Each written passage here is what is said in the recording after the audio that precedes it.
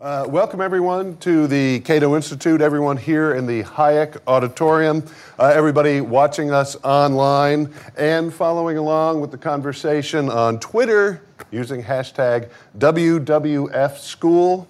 That is hashtag WWFSchool. By the way, that hashtag, again, hashtag WWFSchool, is also used for all our public schooling conflict tweets. And just so you know, we've just upgraded the public schooling battle map. It now has a latest conflict section, and you can see the Twitter feed of everybody using hashtag WWFSchool. And we also now have a new battle map Facebook page, so look for that next time you are on Facebook. I am Neil McCluskey. I'm the director of the Center for Educational Freedom here at Cato, and I will be your facilitator for today, not your moderator. Facilitator. So why am I saying facilitator? Because we're going to tackle today a pretty controversial, pretty sensitive, kind of delicate topic. Should private schools, especially serving students that receive some sort of government funding, for likely a voucher to go to that private school, should they be able to turn some students away? And because this is a delicate topic, I want to have a very open discussion. So unlike a traditional moderator where, I'll direct everybody to speak and then I'll have Q&A and then I'll turn to you in the audience and I'll say very sternly, only ask a question, and then I let you do whatever you want because I can't stop anybody. Instead of running Q&A like that, I'm going to really try and make this into a conversation that encompasses everybody here as well as everybody on Twitter using hashtag WWFSchool. And I'm going to try and make it go as smoothly as possible. So how's it going to work? We're going to start by having our panelists give 5 minutes or so of their own thoughts on this topic.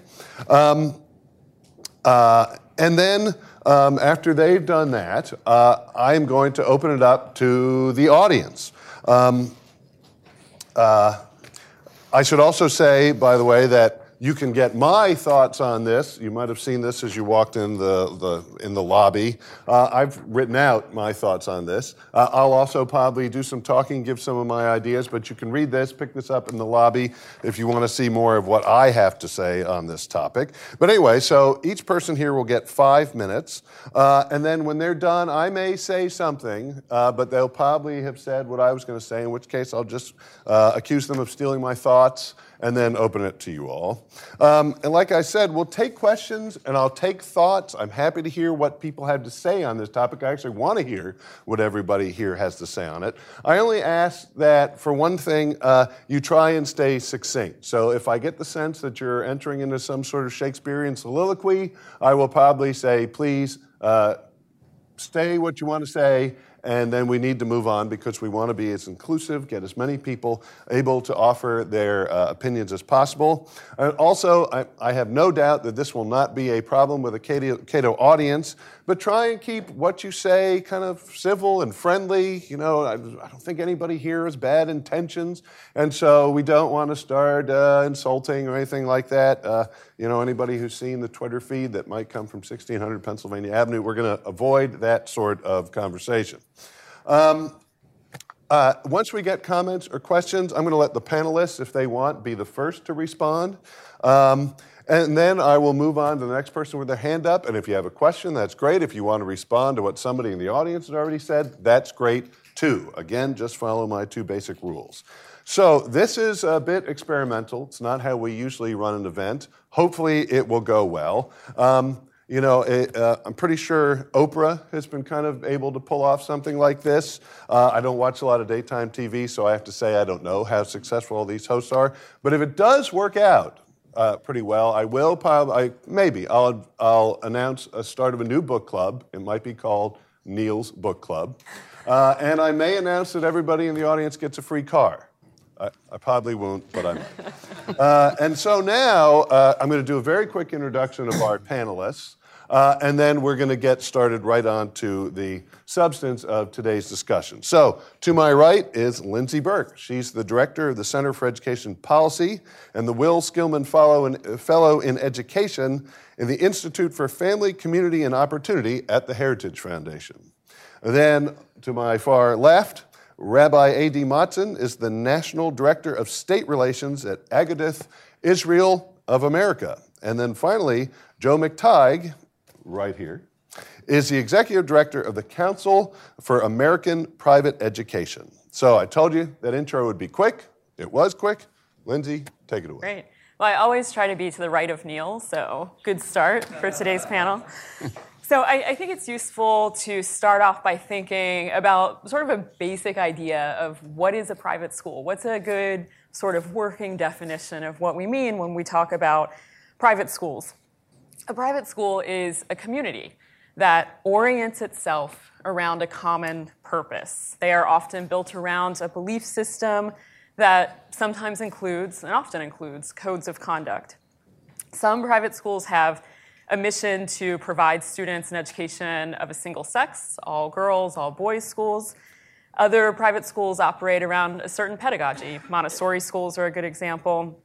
And some are designed to serve children that only have specific special needs. So schools designed just to serve students who have autism, for example.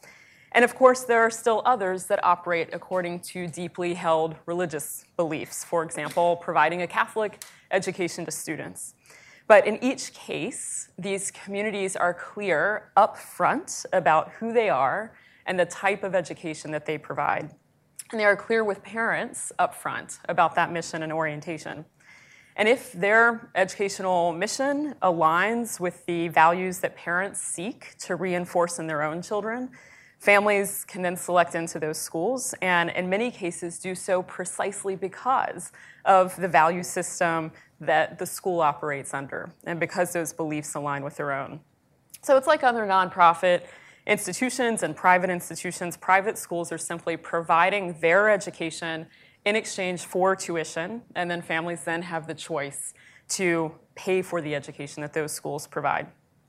These are private schools that parents have specifically sought out because of their mission and who they are as an organization. So in my opinion, that's sort of a good working definition of what a private school is and what it means to operate as a mission-specific school. So if that is the working definition, I think that from there some basic principles then apply. Private schools as private entities should be able to set their admission standards and retain a code of conduct that reflects their values.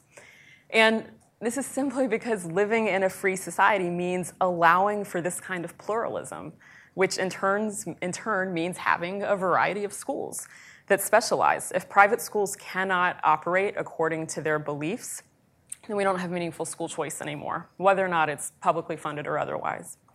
Ridding ourselves of this type of diversity rids us of the core of what America is. So what does this mean exactly for the issue at hand? This event asks whether schools should be required to serve everyone. This issue has come up in recent weeks, in particular within a school choice framework. Education Secretary DeVos has been posed similar questions several times over the past few weeks. And you often hear something to the effect of, should a private school that receives public money be able to deny admission to certain students? That's typically the refrain that we hear. And first, I think we should really dispel this myth of public money, right, from the very beginning. I love how Margaret Thatcher explained it. Her stance was the state has no source of money other than the money people earn themselves. There is no such thing as public money, only taxpayers' money. So parents, of course, are taxpayers themselves, and they deserve to be able to direct their money to schools that work for their children. Second, freedom of association is a two-way street, right? If Planned Parenthood has to allow pro-lifers on staff, that undermines their mission. PETA should not be forced to hire a hunter who comes to a job interview donning rabbit furs. The Human Rights Campaign should not have to hire someone who believes in traditional marriage, that it's between one man and one woman. Private entities and nonprofits should be able to operate in a way that supports their missions, and that goes for nonprofits like schools. So a private school, by extension, should be able to operate around a pride theme if they want. And in fact, this is not a hypothetical. I was looking the other day at the Atlanta Pride School, which is a private school that operates in in Atlanta and their mission is, quote, to build an inclusive community of LGBTQIAA friendly and accepting mentors, business practices, educators, and experts, and that offers a progressive education. That is their mission. It's their prerogative as a private organization to operate according to their values, and parents are free to choose that school. But they should also be free to choose a school that has a historical understanding of marriage. And I have no dog in this fight, but parents do. And parents should be able to choose what works for them. The other thing is we know that private schools do a good job when it comes to instilling tolerance and instilling civic values generally. Research consistently finds that private schools increase the political tolerance of children who attend them, and the civic values that they hope to enhance do, in fact, through all of the empirical evidence we have, tend to be enhanced through private schooling. So the bottom line is this. Reasonable people can disagree about sensitive issues pertaining to conduct, but private schools are communities that are built around a common belief system. Living in a free society requires that we respect the right of private institutions to operate according to their deeply held beliefs, even when we profoundly disagree with their position. But the good news is that allowing for pluralism creates a variety of options, and robust school choice ensures that parents and families are able to pick what works for them, and that they can choose schools that align with their values and their missions. Great. I can't remember which order we were going to go in. So, I think AD is next, but it doesn't matter to me. Go ahead.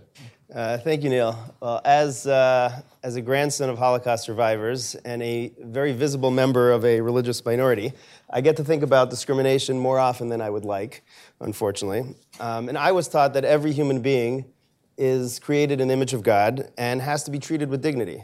But that doesn't necessarily mean that every school should have to accept every student or every teacher, for that matter. I sit on a board. It's an association of non-public schools and represents the full gamut of religious and non-sectarian schools. In many cases, I would probably be excluded from teaching in those schools, and my children would be denied admissions. Is that illegal? No. Should it be, is the question Neil has asked us to address. And in the Jewish tradition, I will answer his question by asking another question or two or three. I see you have a lot of Jewish friends. The first question is if discrimination is truly wrong, should it make a difference whether or not the school is accepting government funds? If certain forms of discrimination should only be prohibited if they're accepting government funds, at what point is a school considered getting government funding? Lindsay hinted to it, but let's just say, for example, a private school that has 500 students, and it wants to accept one child who happens to be coming with a form of payment called a voucher. Is that enough to trigger the full civil rights code? Is a scholarship considered government money? Does it make a difference if it's funded through a tax credit or a direct check, a direct voucher from the state? Why should a voucher which was given to the parent to use, be any different than them using a Visa or a Social Security check? Some other questions. My daughters attend a excellent all-girls high school. Should parents with a voucher be excluded from that school, from sending their daughters to that school simply because the school does not accept boys? I have a background in special education. My colleague at Agudath Israel, Leah Steinberg, has helped thousands of students with special needs attend Jewish private schools. So a few questions in special ed. Is it discrimination for a school that, let's say, specializes in autism? It does not take children of other disabilities. Should that school be excluded from any voucher program? I know one school that only takes students with cochlear implants. They take the kid for a few years, and they send them back to the public or private school they came from, and they're able to be fully integrated into the mainstream classroom. Should that school be excluded from any program because it discriminates against kids with autism?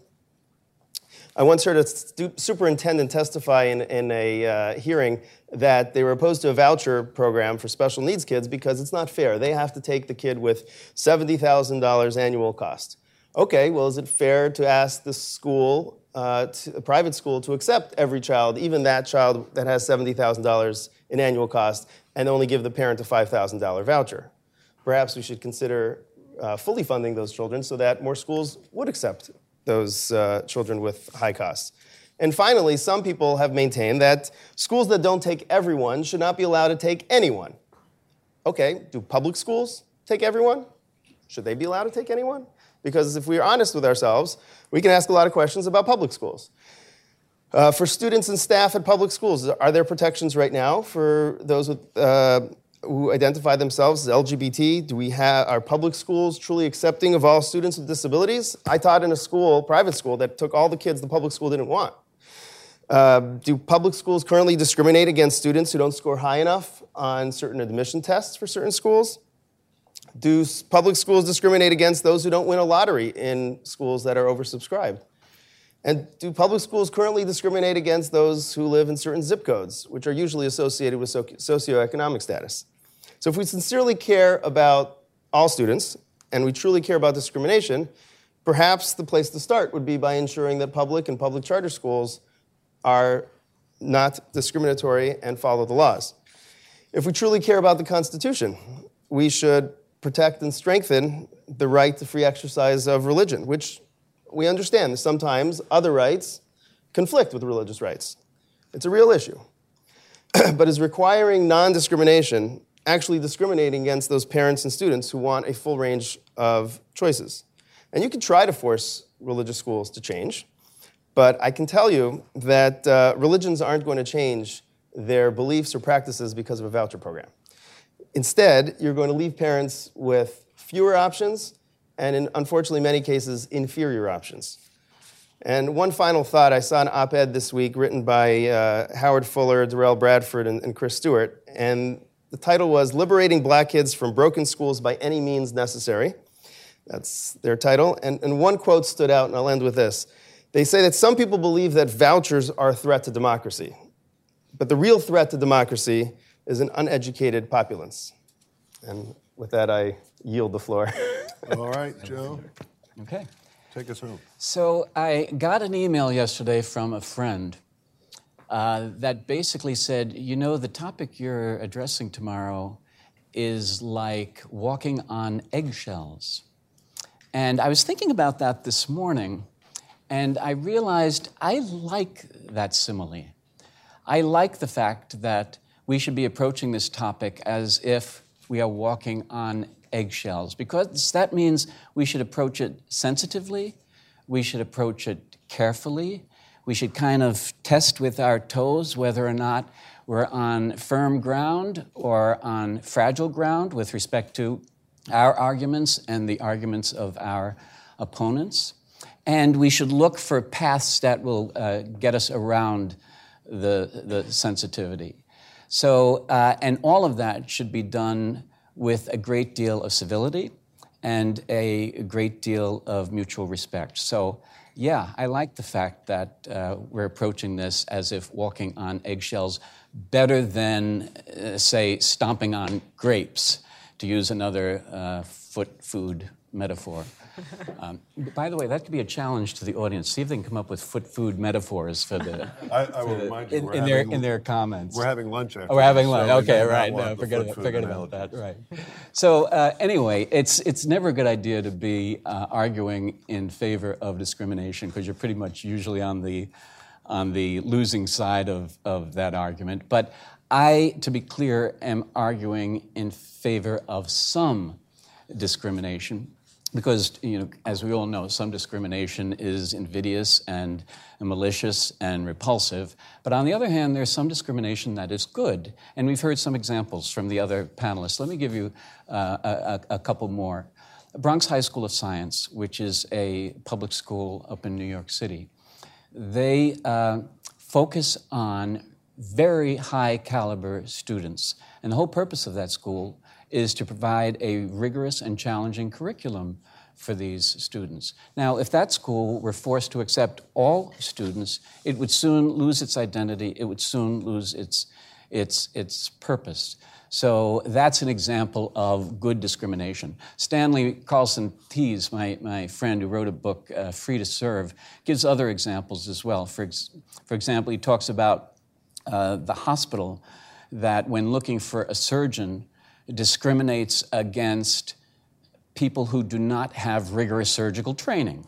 Good discrimination. Or a Baptist church that, when looking for a pastor, discriminates against rabbis. No offense, AD, but it makes sense. It's consistent with the purpose, and it's not invidious or arbitrary bigotry or bias. When people deal with this very sensitive issue, they often forget that there are two sides to the matter. There is the religious liberty side, and then let's call it the sexual liberty side. So on the one hand, you have the right of individuals to ascribe to a belief system and a set of tenets and traditions and cultures, and to establish communities that uphold those traditions and moral codes. And on the other hand, you have people who are free and have a right to be free with respect to sexual expression.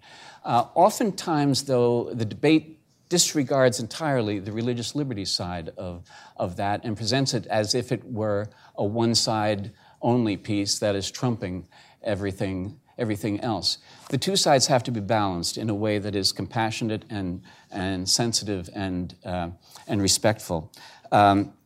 Lindsay alluded to these intentional communities, and private schools, just like religious communities themselves, whether mosques or synagogues or churches, are in fact these intentional communities that focus on a particular set of values and traditions and a moral code and beliefs, and try to uphold that entire system. If you want examples of intentional communities, both secular and religious, just look at the membership of CAPE, the Council for American Private Education, which I represent, because we have members that are representing Montessori schools and Waldorf schools and mainline Protestant schools and conservative Christian schools, Catholic, Jewish, Muslim, independent, and they're all over the lot with respect to a lot of the issues that we're discussing today.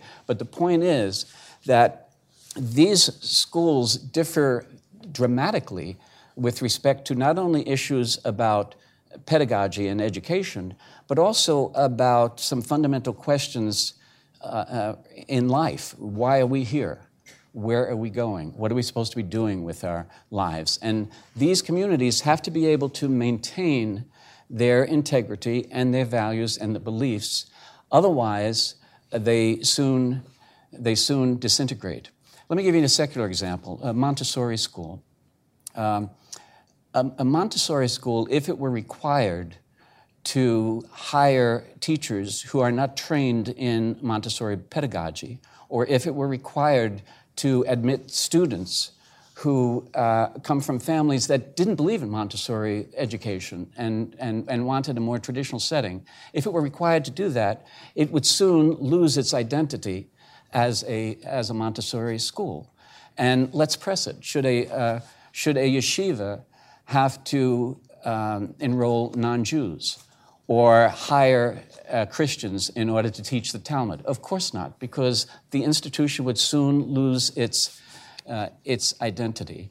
So I think that the matter is more easily understood, especially with respect to the sexual conduct issues, if we remove sexual behavior from the equation entirely and just look at it as a doctrinal matter, so to speak. So, for example, a Catholic school. I'm a Catholic myself, so I can speak to this tradition. Let's say there were a religion teacher in a Catholic school who said, you know, Jesus Christ is a good guy, a kind of savvy political leader, and a fine ethicist, but not the Messiah, not the Lord. Okay, would that school have a right, after taking other intermediary steps, to dismiss a teacher like that? I think most people would say, of course, because it is, after all, a Catholic school. It's constituted to pass on the Catholic faith. That's what parents expect from the school. They don't want a school where people just get up and start spouting off anything they want. So, yeah, the school has a right to maintain its integrity as an institution. Now, let's press it to the sexual issues. Let's say, same Catholic school, and now you have a religion teacher who is teaching that they are involved in a sexual relationship outside of marriage, and they don't see anything wrong with that. And in fact, the church is wrong on this issue, and it's got an antiquated and outmoded belief system here. Same exact issue as the teacher in the first instance. And the church and the school have a right to maintain the integrity of the institution by, if all else fails, dismissing a teacher like that. Because if they don't maintain the mission and the integrity, they soon disintegrate as an institution. And by the way, this works both ways, because let's look at a more liberal religious tradition that perhaps supports reproductive rights or supports gay marriage.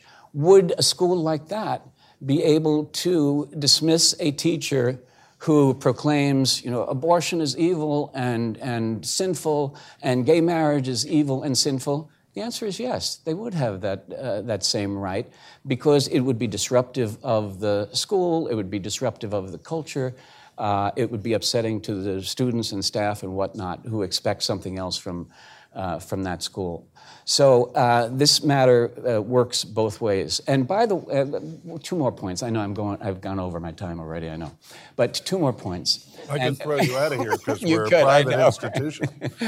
So, okay, the second to the last point is that none of these schools are trying to impose their beliefs or values on the rest of the world. These are schools that, as Lindsay mentioned, they're chosen voluntarily by the families. They just don't want the world, and particularly government, to impose its values on them. They want to remain free to pursue their mission.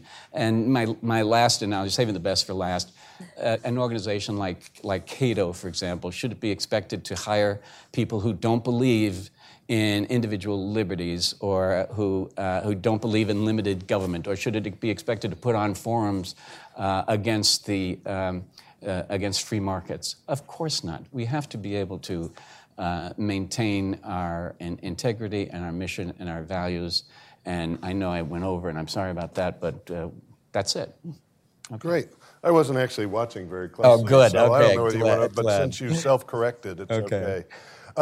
People nodding off, so that's why I thought. And I said I may or may not say anything. I just want to make 2 points. I'll try and go under 5 minutes and then really stick with my plan of opening it up to all of you. I do think it's worth really emphasizing something here, which Lindsay talked about. Remember that what's happening right now is people are being required to fund public schools. So when you talk about vouchers or tax credit or something like that, it's not like you're asking for something special. All you're really doing is saying, let me have some control over the money that I have to use for education. So we sometimes act like the people or the schools that say, we'd really like it if some of that money we have to spend on education can be used for the education we want. Like they're asking for some special favor. They're not. And then you really have to look at the status quo. We can't just say, well, there may be some private schools that have rules that we don't like, that may not accept all students. Understand what public schooling is. Inequality is inherent to public schooling. It's not how we think of it, that's not the intention, but that's the effect.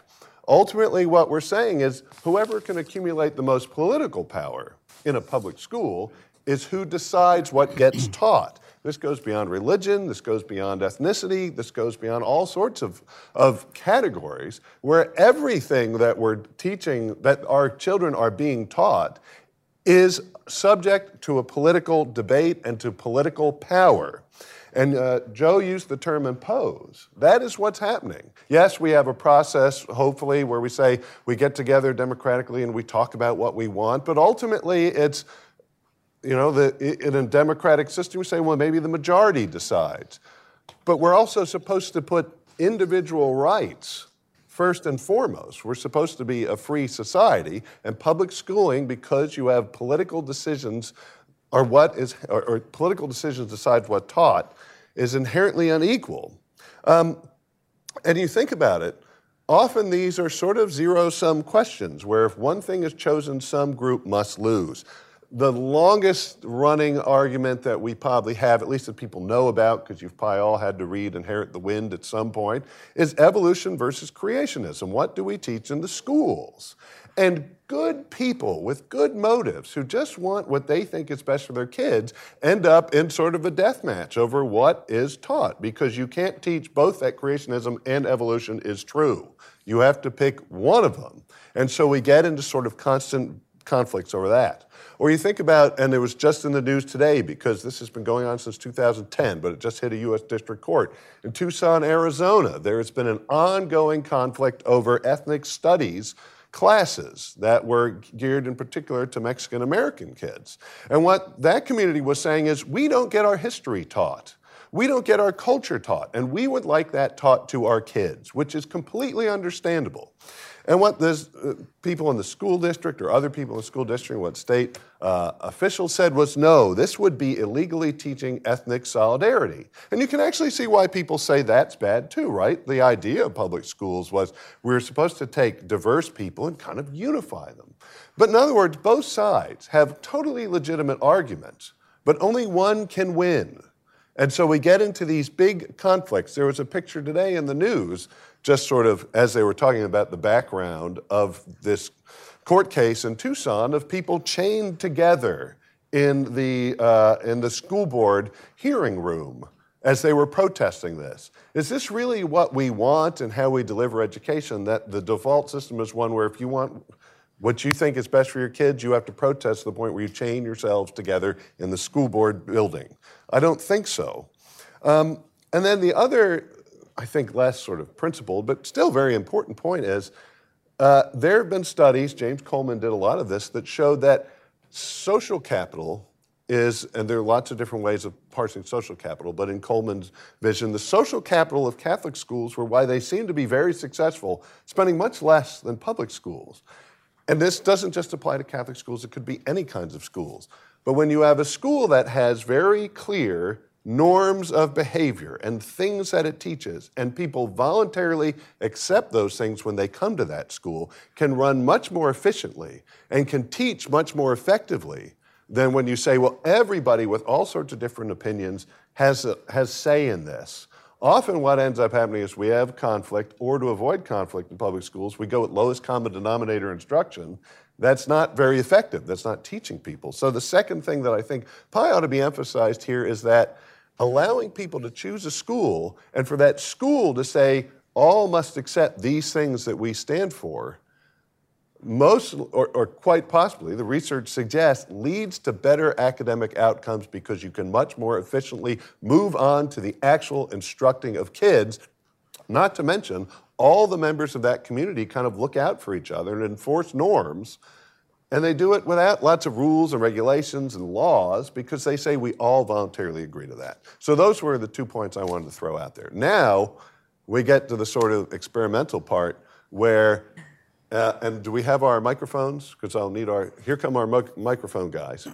So I'm opening it up, questions, comments, anything anybody wants to say. Again, if it seems like we're going to be in like a 20-minute soliloquy, I will probably cut you off. If it seems like you're about to insult somebody, or if you actually do insult somebody, then I'll cut you off. But otherwise, we really do want to have kind of an open discussion.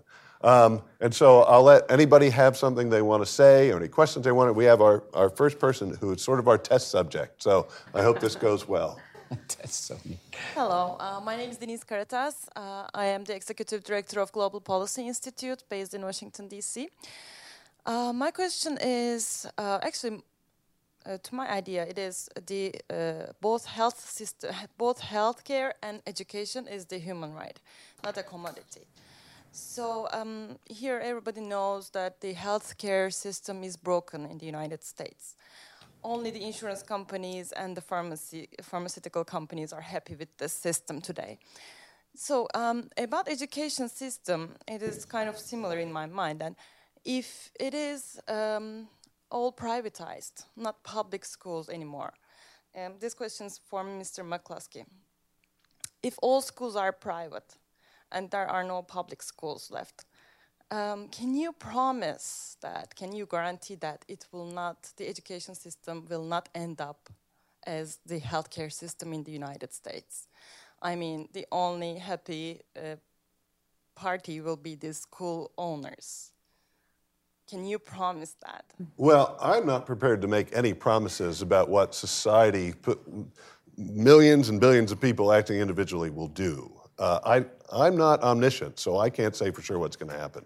I think, and I'm also not a healthcare analyst, but my guess would be people actually wouldn't say that this is the worst possible healthcare system ever.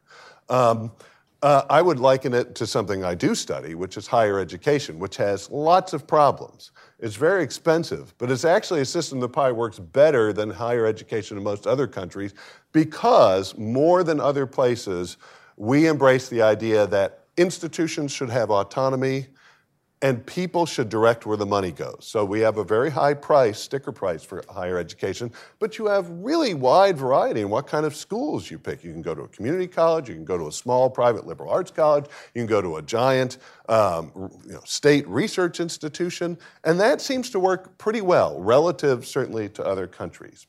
And what I think I'm much more comfortable saying that I can promise what will happen in the future is we can look historically, in fact, and we can see in this country, and England and elsewhere, that there was very widespread consumption of education by people of all different economic levels before there was an idea that government should supply schools.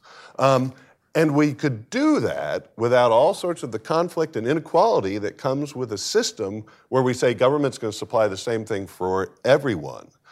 Because invariably what happens is rich people are the ones who can move to the districts that are good because they can buy a house.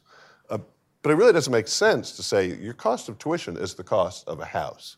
And we can look also, we have a book that Cato published called The Beautiful Tree by a guy named James Tooley, who's a researcher who went to some of the poorest parts of the world and found thriving for-profit schools serving the poorest people and doing a better job than the public schools because the people were spending very hard-earned money of their own, and the schools had to satisfy those people to keep themselves in business.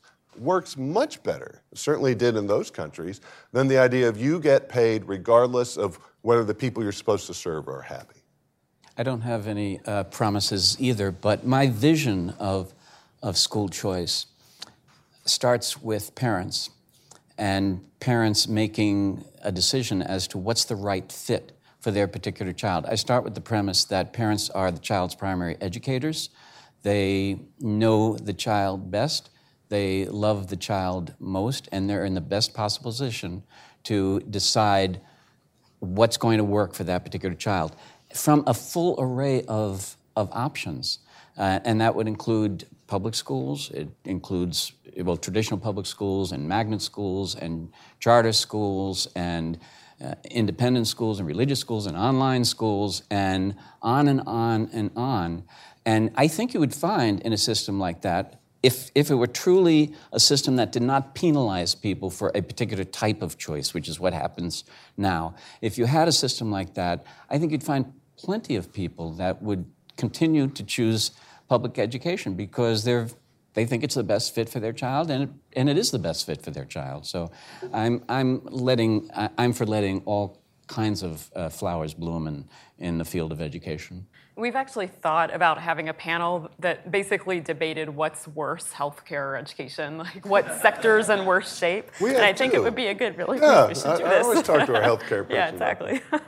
But look, I mean, I think, also not a health expert, but I think you're right? It's the insurance companies that are making out like bandits. Well, what's the corollary in public education? In a lot of places, it's public school administrators that are doing pretty well, and students in a lot of places are not doing very well at all, right? We know that there are cities across the country where reading and math outcomes are in the single digits in terms of proficiency, but nobody's really being held accountable. And so to your question about should we privatize it all, I would say kind of, sort of, right? If that ends up being the net outcome because parents are choosing private options, great. But at the end of the day, at least in my opinion right now, it is about giving parents control over public dollars that exist, over their dollars, right? Dispelling this idea of public dollars. But just saying, yes, we are currently funding a system of public education, but really reconceptualizing what public education means, so that delivery can happen anywhere. So fund the kid, allow those dollars to follow them to any education option of choice. I will say we won't do follow-ups right away, just in case other people have anything. But you did a great job as the test subject. So, but if I'm just gonna add to a couple points. So I'm not sure how familiar you are with the current private school landscape. I can't speak for the future, but right now, and Joe could probably answer it.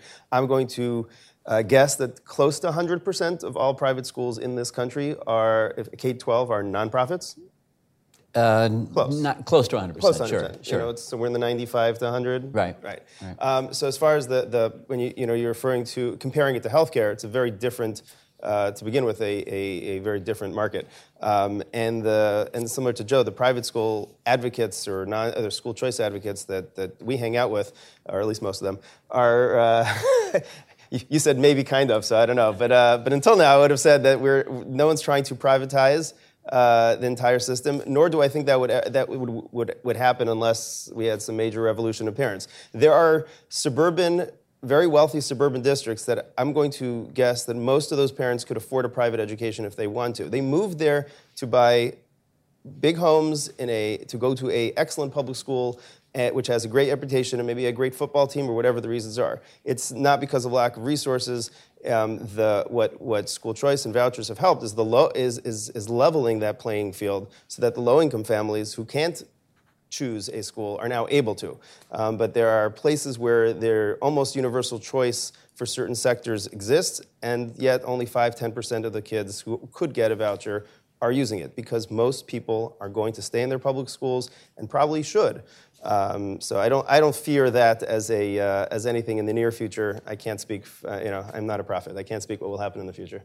All right, we're going to go to the next person. I do, though, I was remiss not to mention that we have Andrew Coulson, who was my boss and predecessor, did a 3-part documentary series called School Inc., which has been running on PBS. You can also go to our Cato website and find it. And it actually talks about how powerful profit and free markets can be and are in some places in education. So definitely that helps answer your question, and everybody should watch School Inc. So now, back to the audience. Remember, you can give a comment, question, whatever you like to do. And so we'll go right here with this man right here. Hi, my name is Gil. I'm a junior at Swarthmore College in Pennsylvania, and I agree with most of what you said. However, I realized that a lot of the examples, either real or hypothetical, that you used had to do with religious discrimination or also discrimination based on like autism or a special need that a student would have. And I'm curious if you would maintain your positions if a school was engaging in racial discrimination or one of the touchier subjects in that matter. That's definitely a tougher question because, first of all, we have an atrocious history of racial discrimination.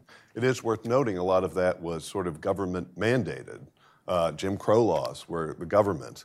But I think what we're mainly talking about here is values and things that people hold. Should a school be able to say, you have to agree with these values in order to attend this school?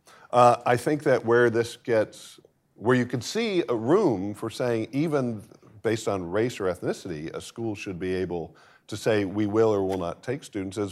In fact, there was a big argument in New York City back in the, I think it was 60s and 70s. There were predominantly African-American communities who said, we want to have some control over our schools so that we can teach our kids what we want them to learn, not what people in the mayor's office or the school board want them to learn. And people have said we want to set up Afrocentric schools. Or again, you can go to Tucson and look at, we want classes for Mexican Americans. And I think we do need to open up, at least talk about, should we let groups set up schools that specifically are working with that particular community? Could be, it could be religious, but it could be ethnic, it could be cultural, all sorts of things. And then the question is, well, do we require those schools to take people who may disagree with that focus? And so I think if we're going to talk about the racial issue, we should have to be very careful about, we don't ever want to go back to what we had, and we're still trying to overcome the bad effects of that. But should we, for instance, be able to say, let's have schools that try and address the needs of specific communities, and can they say, if you're not interested in that, don't come to this school, because that's what we're about. And if you're not happy with it, you don't really belong here, and we're not going to spend our time debating with somebody who says, well, we don't really like the purpose for this school. I should point out, too, that racial discrimination in admissions for not-for-profit schools is already banned by the Supreme Court ruling in the Bob Jones University case in 1982, which was, ironically, it was an IRS-related issue relating to the institution's tax-exempt status, but that's been pretty much established law that nonprofit schools cannot discriminate in admissions with respect to race. Yeah, I mean, I would just say, racism obviously was and is wrong, and it's purely based on how someone looks, their skin color, outward characteristics that have no rational basis to be tied into policy whatsoever. But I do think that, reasonable people of all races can disagree about some of these sensitive issues, like marriage. That's a very good example. But at the end of the day, these are, as Joe said, intentional communities that really are orienting around communal beliefs and values. And I do think it's a very different conversation to have. Okay, well, I saw that lady's hand first, and then we'll go over to you in the middle. So over there. Could I just take a moment in the interim to point out that Dick Comer from the Institute for Justice is in the audience, and if there's any legal issues that come up, and if we say anything stupid up here, Dick, please intervene on our behalf, okay? So, you didn't think you could just sit there and be an audience member, He's the guy who should be up here, actually, so. Right. He's our fact checker. Hi. Yeah. My name is Maria Merkowitz, and I was an attorney with the Office of the Attorney General for the District of Columbia. And I kind of want to disagree with a number of factual things, or what you're purporting to be factual, and then I'll get to a question if that's all right. With Lindsay, I don't necessarily agree that all schools have a mission. Some are there to make money. I mean, some schools like Madeira, there's no religious or whatever reason. They exist for the rich. With regard to District of Columbia Public Schools, there is no discrimination of sending special need children to private schools. Those special need children who went to the private schools was because the parents sued because allegedly DC hadn't fulfilled certain obligations. But it's not like they weren't allowed entrance in the first place. And when you're talking about vouchers, are you planning on giving $50,000, $60,000, $70,000 vouchers so my 5 children can go to the best private school that I feel I would like them to go to? And that was my question. Because a voucher of $5,000 doesn't get any child into a private school. So in the most recent, and actually thanks to some of the really intrepid work that Andrew Coulson did when he was here at Cato, he was able to get the Census Bureau to update numbers on per pupil revenue in DC public schools, which I think as of the most recent finding is close to $35,000 per pupil. Fundamentally, and this is something I said earlier, fundamentally, in my opinion at least, on the school choice question, we are saying instead of the district schools being entitled to that $35,000, just send it to the parent instead and let it follow the child. Will that be able to enroll them annually at Sidwell Friends? Probably not. But does Sidwell Friends take students on a voucher? They absolutely do, which is they take a few, which I think really demonstrates their commitment to having an inclusive community in their school as well. But for many families, that will make the difference for them to be able to afford tuition at any school. But even beyond that, if you look across the country, median tuition, particularly at parochial schools across the country, is in the $6,000 to $8,000 range. So we're in DC, we think about big numbers, and that's certainly the case here. But if we look across the country, it's much, much lower. So for a lot of families, it will make the difference. And if the school can't accept them because there's too many people trying to get into? Well, new schools will open. I mean, this is just, to me, fundamental market theory, right? If you've got kids who are trying to bang down the door at a given school because that school's doing such a good job or offering services or products that parents want, we'll see them expand, open new campuses, et cetera. I mean, this is just what we see bear out in states across the country with choice programs in place. If you want me to address the special ed Yeah, question, I sure, guess, go ahead. If it was addressed to me. So obviously I'm not familiar with every single case and the way you're explaining it, which is definitely common that parents are suing for due process and then this district does have to pay for that private school.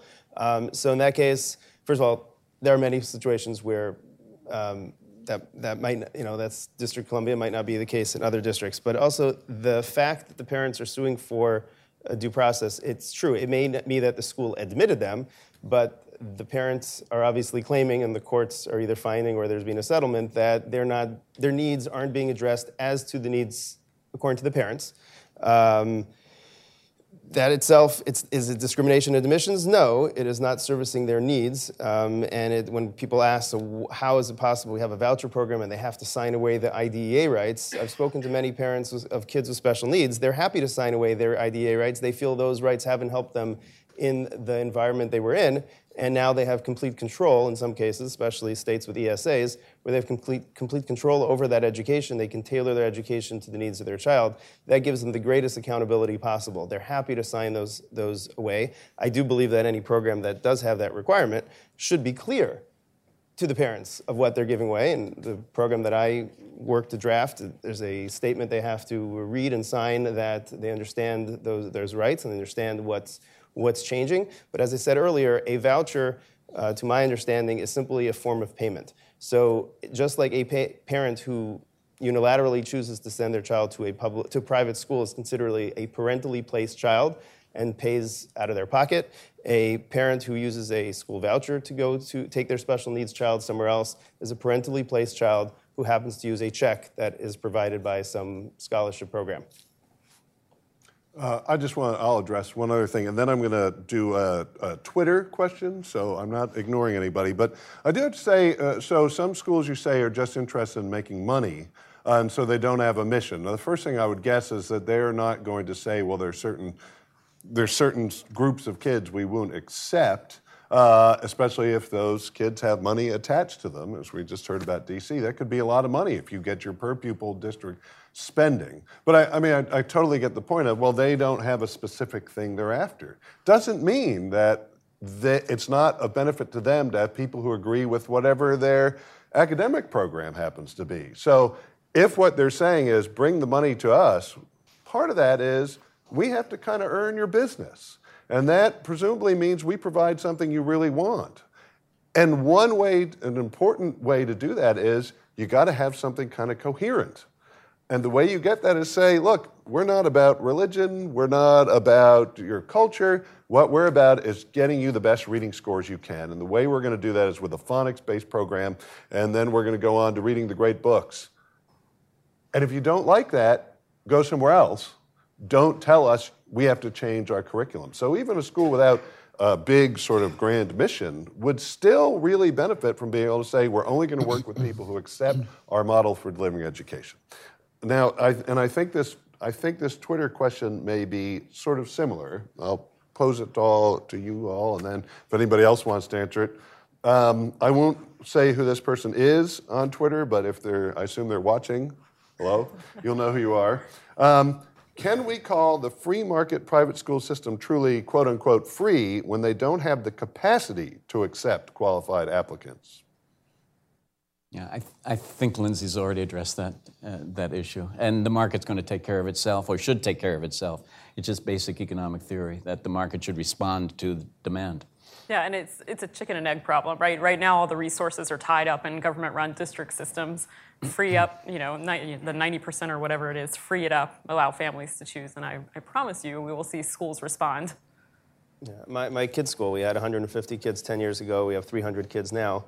The school last year was on 3 campuses, and it might be trailers that have to be added, and looking at a new expansion. But again, speak for all schools. But if there is demand, and we have a mission to educate them, we will do our best to expand. All right, so back to the audience. Yes, right here. Oh, no, sorry. Behind you first, because he was up first. Then we'll get... Fair is fair. Yeah, I'm trying to go in order. I didn't say I'm good at this. No. I'm just trying the best I can. So I think I just have like a few points and kind of questions. And first of all, I think about the free market. The fact that the market will fix itself doesn't necessarily mean that in the process of it fixing itself, every single school that enters the market is going to be significantly better than the last. Right. So we are going to have schools that are significantly worse, and we are seeing this right now with charter schools, right? Mm-hmm. So we see, obviously this isn't the case with every charter school, but we see a lot of schools that are doing a disservice to our students by the lack of accountability, first of all, which is also an issue that you all talked about, and the fact that the test scores just aren't there. And I don't know, that's a different conversation as to what extent we should value test scores. So that's just something that I'd like every single one of us to kind of think about. Another thing is someone mentioned, I can't exactly remember whom, but someone mentioned that it isn't calling in special favors to ask for specific tax money to go to a specific, cause, right? So what I was wondering is, what if I'm a pacifist and I say I cannot, in my goodwill, have my tax money go to defense spending? Isn't that the same scenario? And at that point, should we all just have autonomy as to where we want this tax money, not public money, go? And again, that's just something to kind of think about, because if we kind of want to expand on that, then we're having these problems of, again, self-liberty and autonomy that just can't be met everywhere. And then something else I wanted to mention is the point about affirmative action. Someone said that it's totally different, like a different conversation to have, but I don't think so, because every single one of you has said that identity is important in these institutions, and I completely agree with you in that regard. And if we're trying to keep it and to be true to that, and we're trying to say every school, private or public, is free to withhold or to entertain whatever identity they desire, shouldn't we let them carry that out? And if that means let's have every college reflect the population of the United States, and why aren't we looking at that specific question? Why do we have to look at accessibility in terms of opportunity and the socioeconomic status question that we've kind of been beating around the bush on? Because even that doesn't help, right? Because there are, and I know you guys are all into research and all of that. I am as well. So I don't know at the top of my head who the researcher is for this. But there is a big new research thing on privileged student bias, and that focuses more on socioeconomic status. And this is regardless of race, so I'm not even talking about race anymore. But are we doing a disservice to students by allowing them the opportunity to get vouchers to go to these private schools when even the low socioeconomic students won't be able to completely assimilate into these cultures and entertain these identities to the best, in the best manner that the school wants? And this is not to say anything is racialized. This is to say this is also a problem with socioeconomic status. $5,000 may not do a lot to a lot of students. And then to some people, it may be a lot, right? But to the lower class people, $5,000 may not even be anything that they consider, because the $2,000 more that they have to pay is just not something that is present for them at all. So there's a lot to unpack. That's a lot of points. Can I just, just going forward, because this is totally experimental, this is not a judgment on you in any way, but maybe we'd better stick with maybe one comment or one question each time, because I can't process it all. No problem. I didn't say any of that beforehand. So I'm glad you have a lot of questions and a lot to say, but just going forward, maybe we'd better restrict it to that, or my mind may blow up. If we split it up, I'd like to respond to the accountability point, which was your first point. It's interesting because always in these debates, people are trying to take the public school accountability system and apply it to private schools. And I'm from Maryland. We have, of course, the City of Baltimore. City of Baltimore public schools are accountable to the public school district in the city. They're accountable to the state of Maryland. To the extent they take federal funds, they're accountable to the federal government. You got 3 levels of accountability, public accountability. To what end? To what purpose? What has it accomplished? My contention is that private schools are the most accountable schools in the country. Why? They're immediately accountable to parents. If the school doesn't deliver what parents want, parents take their business someplace else. And if enough parents do that, the school closes down. So that's accountability that is immediate, it is decisive, it is unforgiving. I think we should be talking about making public schools as accountable as private schools rather than the other way around. Totally second that. The only thing Joe got wrong is to put air quotes around accountability when he talks about public schools, right? Because it's true. I mean, who is held accountable for, the 1% of students being proficient in some of these districts, right? I mean, it's no one in the district system, from what we can tell. And so I would just second what he said. But on the $5,000, I'm not sure where the $5,000 made it up. Okay, perfect. So just FYI, so it's all over the map. In some places, it is $5,000. The median for students who are receiving an education savings account in Arizona is about $5,000. I think we're closer to $6,000 this year. But it's adjusted based on different needs. So if you're a child with special needs, the median last year was $14,000. And I mean, this is amazing, right? Because that's just 90% of what the state was spending. It's no local dollars and no federal dollars. And these families are accessing that money, and somebody said earlier, completely customizing the educational experience that their child gets, and it's working beautifully for these families. But if you look across the country, voucher amounts, ESA amounts vary pretty dramatically, but it's a reflection, cost of living in the state, different attributes of the student, if they have special needs or not, et cetera.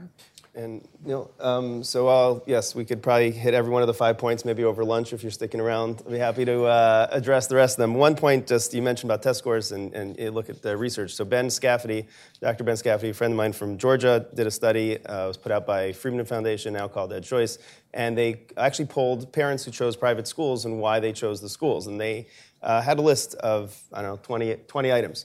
Test scores came in at 0%. Yeah. Education and aspects of education quite high. But test scores, on standardized test scores, came out at 0%, which, again, can lead to a whole other discussion about, like you said, what the impact of test scores. And, again, doesn't mean that it's not relevant, but just as far as what parents are making their decisions based on and what they're looking for in a school, it isn't test scores. And while we're citing our friend Jay Green has done a lot of really great work on accountability and test scores. He's at the University of Arkansas. And there's good evidence that test scores are not very good predictors of later life outcomes. So your success in a whole range of issues. Yeah.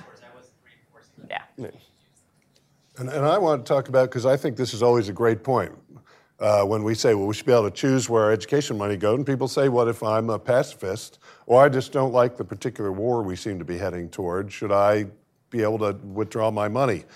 I think that that's a very legitimate concern. The one thing I'd say or a few things that are different, is defense is sort of one of those kind of true public goods. It's sort of non-rivalrous, non-excludable. You're going to get that defense no matter what. And we expect people like, look, you're going to benefit from this. We can't keep you from benefiting. I mean, I guess we could throw you out of the country or something, but that's pretty extreme. Education is not the same thing. You can go to a private school and they can say, look, we're going to take some kids, we're not going to take some kids. This is the thing that we're going to teach. We have limits to how many people we can teach. And there's not a really powerful argument, I don't think, to say, national defense, you say, we've got to marshal all the resources of the country to defend ourselves. In education, we have proven historically, and we continue to do it now with private schools, that people can get education without everybody having to be given it, and certainly given it by one institution. You would say if we're going to defend the country against another country, there has to be centralized control over the Army and Navy and Air Force. We've proven over and over you don't need that in education. In fact, it's particularly, I think, dangerous to say central control in education because you're talking about the minds of individual children. we should never say that what we want to see happen in society is that through some sort of central control, we decide how every child will be raised and what they will think and what they will believe. And so I think they're actually quite different things, although your point, I think, is really a powerful one, which is that I'm being compelled to spend money or have my money taken for something I may think is immoral with national defense. The difference is national defense much more inherently has to be something done at a centrally coordinated national level than education does. Education, we've proven, can be something that is highly decentralized, and we really should want it to be highly decentralized because we just don't agree on what values people should be taught. We don't agree even on facts and figures about all sorts of different things. And if we really want a pluralist society, which I think we do, we've got to let people choose the education they think is best for their kids. And so with that, I keep monopolizing all the time, which is totally a violation of my own rules. So in the back, and then we'll head to the front, but about as far back, here comes, there you go, keep going. She's waving. Hi, thank you. My name is Mandy Book. I'm trained as an attorney, but I'm here because I am a patron of public schools, or excuse me, private schools for a very, very long time now, and will still be for a very long time more, I think. Two thoughts for you, and would be interested in your opinions. The first one is sometimes in our home we talk about the so-called Stafford effect and what might happen if maybe folks are familiar, federal Stafford loans are available for college education, and it seems like at all the fine universities, the tuition increased by precisely the amount of money, I think it's $18,500, that one can borrow under the Stafford program. So I wonder how you would feel about a proposal that included a school who accepts voucher money being willing to not raise the tuition when they do that, or some sort of mechanism for kind of keeping a lid on that. And the second thing is, and you touched on this just a little bit a moment ago, this idea that we differ very greatly on how we want to educate our children. Sometimes I feel that this conversation is very much a part of our culture war that's ongoing, and I feel that there's a branch of folks who very much, their opposition to vouchers is part of their desire to mainstream all sorts of things that various people don't agree with. And I'm interested in your thoughts on that and what might be the path forward with regard to that. Well, sorry. Yeah, well, okay, I'll respond to the first to the first point, which is because it brings up an interesting dichotomy that we have in our society. People get all kinds of apoplectic when we talk about choice and vouchers at the K through 12 level, but it's completely accepted. It's without a blink when we talk about it at the post-secondary level, and we have arguably perhaps the best higher education system in the world. But people can take their Stafford loans or their Pell Grants or their Hope scholarships, whatever it is, and apply them to Yale University or Notre Dame or Yeshiva or City University of New York, and nobody blinks an eye about that. So, yeah, it's. I think we should have a consistent policy with respect to K through 16, I guess you'd call it. But you're right about monies driving tuition at the higher education level, and we've got to be creative about making sure that doesn't happen at the K through 12 level, or doesn't continue to happen at the higher education level as well. And Lindsay. We're laughing because we are already so creative when it comes to how we finance this. And this is where, I know I talk about education savings accounts all day, every day until I'm blue in the face, but this really is, I think, partially a response to some of the concerns, even if that wasn't the intention from the get-go. But you're right. I mean, we have public subsidies in higher ed, and we have seen per pupil expenditures inflate just at astronomical rates since the 1980s. So how can we ensure that this doesn't happen when we free up dollars at the K-12 level to follow students to private options of choice? And that is where I think ESAs play a really important role. If you think about, I'll steal our friend Matt Ladner's analogy, if you think about a voucher, it's a coupon to pay tuition at a single private school of choice. And that's great, and states should do it, but that's where the flexibility ends. And in some cases, lo and behold, voucher amounts maybe $10,000, you start to see private school tuition creep up to about the voucher amount. So there is an argument that they could create a price floor. With ESAs, the money is going directly to the parent in the form of a parent-controlled account. In the case of Arizona, they get, as I mentioned earlier, 90% of their state per pupil funding. But what is unique is that parents can direct every single dollar in that account. So instead of being a coupon, it's now an Amazon gift card where you can direct dollars to all sorts of options: private school tuition, online learning if you need special education, therapies and services. You can hire private tutors. So that's something that I think is an inherent facet of ESAs that help hedge against that inflation. But even more importantly, the aspect of an ESA that you can roll over unused dollars year to year.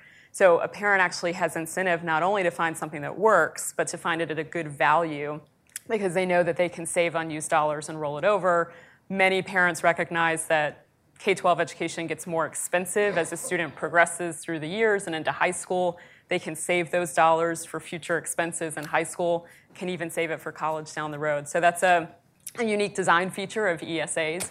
And I've done research with Jonathan Butcher at Goldwater over the years, and we're able to see that over time, ESAs don't, and this isn't disparaging against vouchers, but they don't turn into vouchers over time either, that parents continue to really prize that unique design facet that allows them to customize. And the last thing I'll say, the difference too on K-12 and higher ed is that as much as you might search the US Constitution for education, you just won't find it. And in state constitutions, you often do find some level of education, and most, in fact. And so there is, I think, an argument at the state level why we fund it through public dollars, but why that argument breaks down a bit once we start talking higher ed and above. Okay, I'll just say, great cost question and great answer. Thank you. But yes, that always comes up, and I think that your answer was great too, which is that as terrible as our higher ed system is in terms of cost, what makes it better than our K-12 system and most other higher ed systems is we are attaching that money to students and we're giving the schools autonomy. But what I think is really important about what you said, I mean, the cost thing was very important, but when you talk about a lot of people look at the schools as a way to mainstream ideas, I think you're right. And I'm always, in case I haven't mentioned it already, I maintain the Cato Public Schooling battle map and use hashtag WWF School if you have battles you want to know about. But the point of that map is to illustrate that we are forced into conflict over, in the case of the battle map, very important either matters of identity or moral values, and only one side can win. And the point is to show we're forcing good people with totally legitimate but differing views into political conflict over what is going to get taught. And I think, because I did the map, I was like, well, that is a very powerful idea that everybody's going to really catch on to. And my hope was that there would be journalists, especially, every time they cover one of these values-based battles, be like, ooh, let's go to the battle map and see where else this has happened. And then they'll realize, yes, part of the story is one side wants this and one side wants that. But the deeper story is they are forced to fight with each other in order to get what both think is best for their kids. And I think that the widespread, anytime we have these battles, not just for journalists, but the public, is they don't see the cause of why they're sort of forced into an arena. They just said, I want to win, or I want them to lose, or however it is. And then what's really striking is when you go and you read the history of the people who were really the formative minds behind American public schooling, that actually the idea was we have ideas we want to mainstream and some people may not have them, and we've got to force them to have this idea. So you're absolutely right. The animating arguments for much of public schooling was we've got to force people to think the way we do. And this should be something that inherently is totally bothersome, problematic, and really kind of on some basic level upsets us. But we're so, I think, unaccustomed to thinking about the system and what may be the flaws in the system that we are constantly focused on, we like this side in the debate or we like that side of the debate, and we don't think, how can we just avoid the debate and everybody gets what they want? So with that, we'll go to right there, because you had your hand up, then I'm going to go to Twitter. So this lady right here comes the microphone. Hi, Luann McNabb with the National Council of Teachers of English. Just a few comments. First, Thomas Jefferson was a huge advocate of public education. But public schools actually are required to accept all students, and they're required to educate them, whether it's sending them to a private schools, but they have to finance that education. And third, the testing was mandated on public schools because they were told due to taxpayer accountability for public funds. So these are my concerns. Church schools were used to block black children from being admitted, and they try to get tax-exempt status because they were church schools. So if we take public funds and we move that out to private or religious schools, and we decimate our public schools doing so, what are we going to do? To me, the argument today is we now discriminate in some schools, and we've seen that in certain schools accepting state funding against LGBT students, against children of color, and children of special needs. What is going to happen to those schools? I mean, to those kids, if we do as your scenario? Do you want to do that? Okay. We're all trying to figure out who wants to take that issue.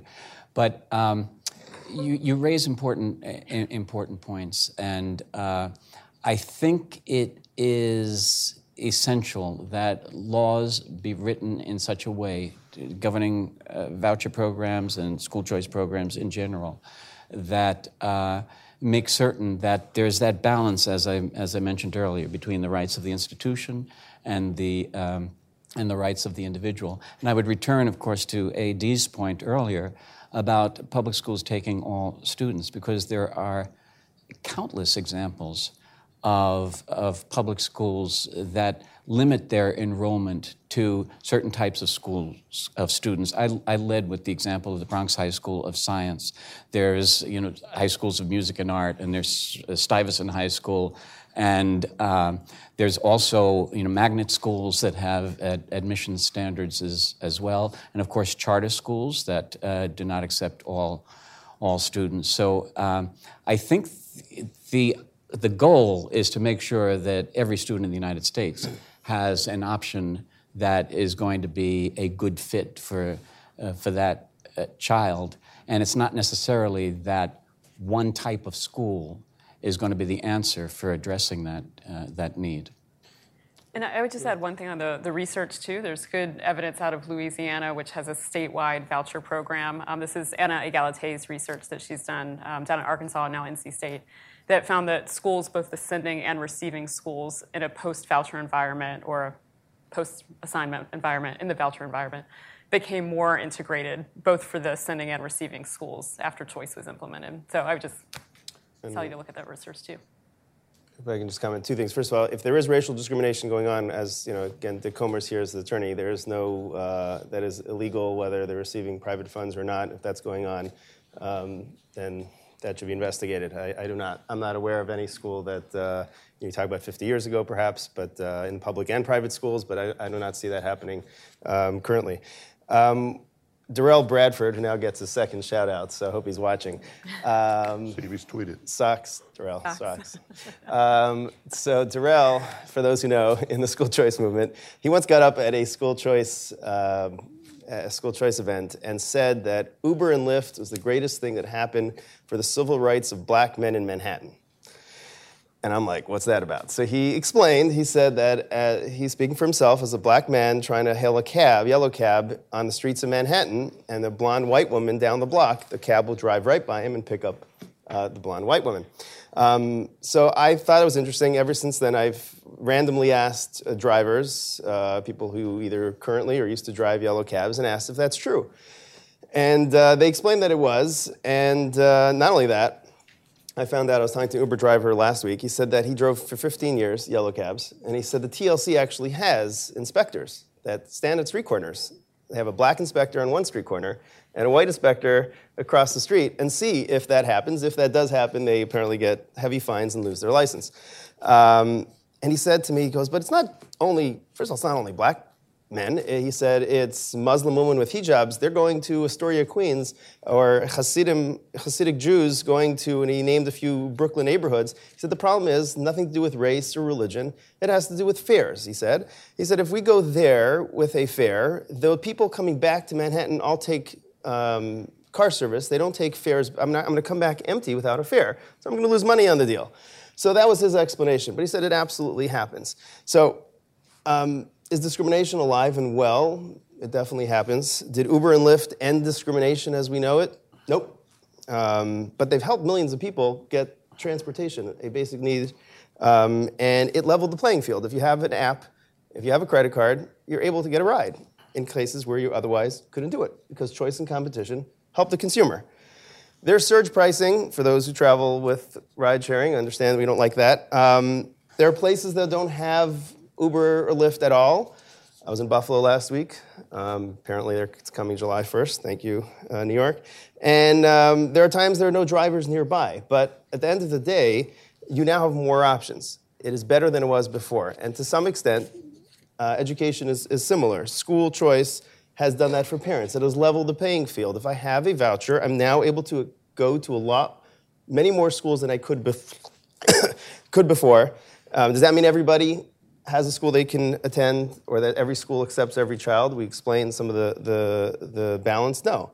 Are there places in rural areas there are no private schools? And right now, yeah, that's for sure true.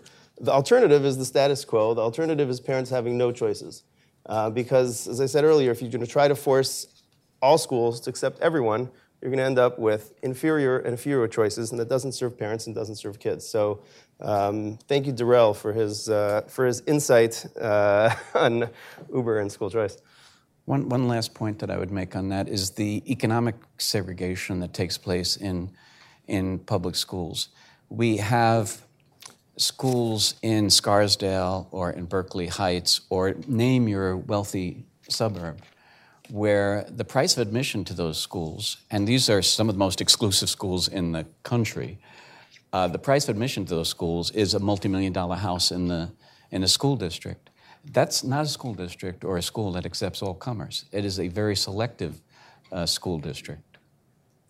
Yeah, and it's not like, I mean, we see massive segregation within the public schooling system. It's been getting worse. And in a way, it's maybe more dishonest because people hide it and they're just like, well, I'm just going to move. And so I don't know that, again, we always have to say, okay, there are going to be things maybe we don't like if people have all sorts of choice. And we could make it illegal, and I'm not saying it should be legal or not. But let's not forget what the current system is doing. I mean, it's already massively segregated, in part because you have to buy a house to get into a good district.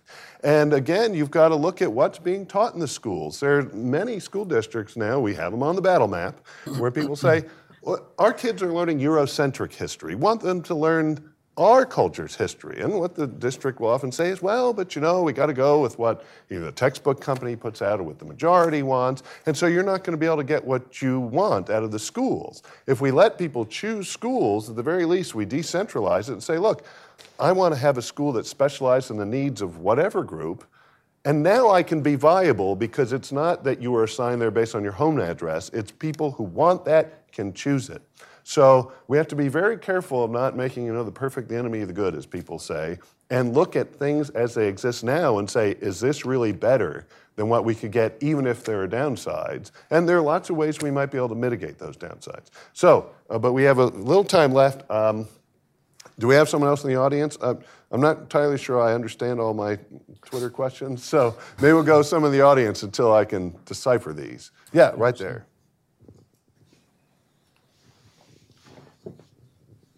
Hi, my name is Nico Jaya, and I'm an old physical chemist that did most of my life engineering.